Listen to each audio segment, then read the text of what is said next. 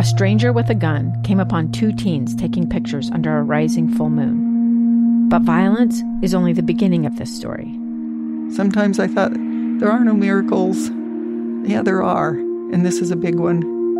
I'm Amy Donaldson, and I've spent my career talking about how lives are undone by violence. The Letter is a podcast about how lives are remade. Follow The Letter at theletterpodcast.com or wherever you get your podcasts. Inside Sources. Behind-the-scenes experience in Washington and around the world. Here's the opinion page editor of the Deseret News, Boyd Matheson, on KSL News Radio 102.7 FM and 1160 AM. Good afternoon, everyone, and welcome to Inside Sources. I am Boyd Matheson, opinion editor at the Deseret News. Great to be with you on a Monday. Hope you had a fantastic weekend. It is gorgeous outside. Life is good. The U.S. women won today, advancing to the next round. So that's a good thing. Should have everybody in good spirits. Gustavo is nodding his head from behind the glass. Double fist pump. Very good. And so the next game for the United States women is going to be a real test. They will play the host nation, France, in Paris on Friday at 1 p.m. So you can listen to Inside Sources. Then you can turn on the game after that if you're good. So anyway, congratulations to the U.S. women's national team. Great, hard-fought victory today. Really a tough, very physical battle today. But they kind of mustered and muscled their way along and got two penalty goals and on to the next round. So in the World Cup, when you get to this stage, it is all about survive and advance. This was not pretty. This was not 15-0 like the earlier rounds were for the U.S. women, but really some good grit, which will be a good test for them. So congratulations to the U.S. women, and we'll keep our eye on that. Also, Canada and Sweden. Sweden is on coming up here at 1 o'clock, so we'll keep our eye on the Women's World Cup. A lot of good stuff going on there. It has been a fast and furious start to the week when it comes to news. A lot of things happening over the weekend, so a lot of that's getting dissected as we go through the day today. And so we want to break down a few of the things that KSL and the Deseret News have been covering this morning and give you just a little deeper dive on some of those. So let's start a little bit of a news roundup. If I had my Toy Story music, I would go with Woody's Roundup on this one because there is just so much news out there. And Toy Story 4 was the winner at the box office, as I understand, over the weekend. We should have called in Herb Scribner from the Deseret News. He covered all of that for us. All right, so let's do a little bit of a news roundup, and let's start with Iran. That's obviously a hot spot in the world right now. They shot down the drone. The president was rattling the sabers a little bit. He cooled off a little bit and then ratcheted it back up. Here's what the president had to say yesterday as it relates to Iran. I'm not looking for war, and if there is, it'll be obliteration like you've never seen before. All right, so big threat there from the president. He has since today, he has announced new economic sanctions against Iran, and that is going to be his starting point for all of this, is that we're going to start with the economic sanctions, see what happens there, and continue to keep our eye on it. This is an interesting one because, again, if anything significant happens, Congress has to act. If there's going to be war declared, if there's going to be military action, the Congress is going to have to step in and engage there. And this is an area where both political parties, both sides of the aisle, have the House and the Senate have continued to abdicate their authority to the presidents of both parties. So the presidents are often saying, you know what, I'm not going to wait for Congress to act on this. I'm just going to do it unilaterally. I'll do it through executive order. And that's what we've seen here again today. And so whether you agree with the president or not on the sanctions and going the sanction route first, the thing that I struggle with is, again, I don't care what political party you are in, we're not doing it the right way. And sometimes you can get away with it, and sometimes you can't. And the higher the stakes, the greater the pressure, the more we need those controls, those checks and balances. Process matters in this country. The founders saw that. They understood that. And we need to get back to that on a host of things, not just Iran. We'll talk about immigration coming up here in the second segment, so don't go anywhere. But all of this really does matter. And it's a little bit like the U.S. women's team. You can get away with stuff when there's no pressure on. But when the pressure is great, that's usually when mistakes are made. And that is usually when leadership mistakes are made. And we're going to talk about Mayor Pete here in just a minute and some of the leadership mistakes that he ran into, a little bit of a buzzsaw over the weekend. But before we get to that, let's throw in a few other things from the weekend. One, you've got Bernie Sanders and a $1.6 trillion bailout of anyone with a student loan. And again, that always sounds nice in a Democratic primary in the spring. I don't see that going anywhere in the fall. So that's a little bit of a challenge there for Bernie. But again, it will probably get him some headlines today. And it might even give him a little bit of momentum going into Wednesday and Thursday.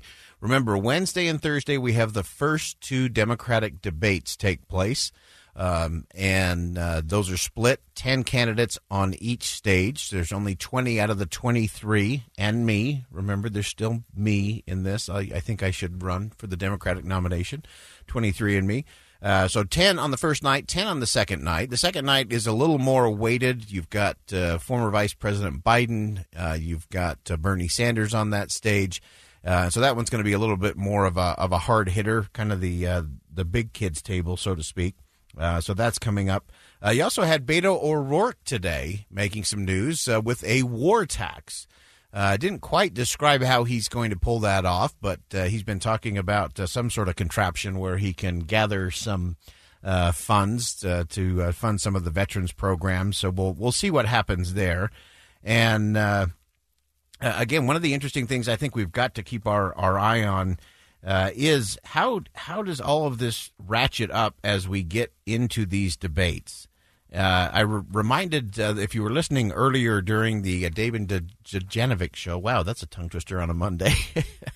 We talked a little bit about Mayor Pete and the challenges going on there in South Bend, Indiana.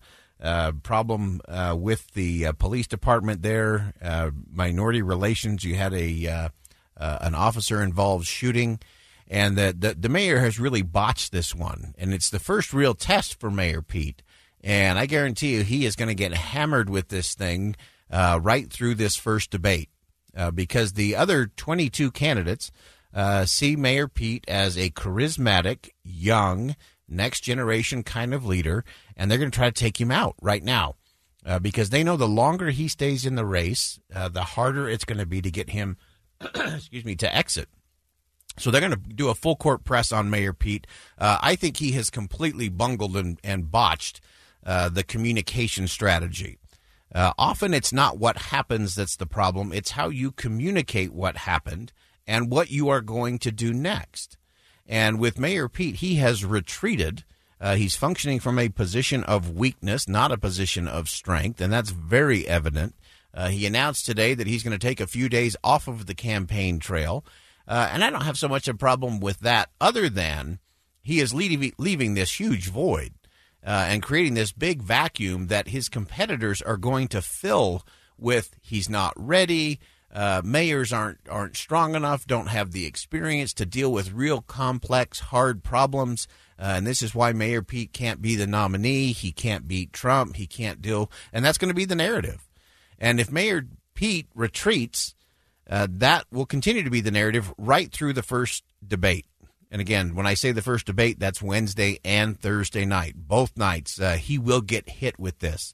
If I were advising Mayor Pete, I would get him right back out there. Function from a position of strength, acknowledge what went wrong, acknowledge where the holes are, call for a special investigation into what happened, and then get on message. To me, the strategy is really this. We have problems like this in small towns all across America today.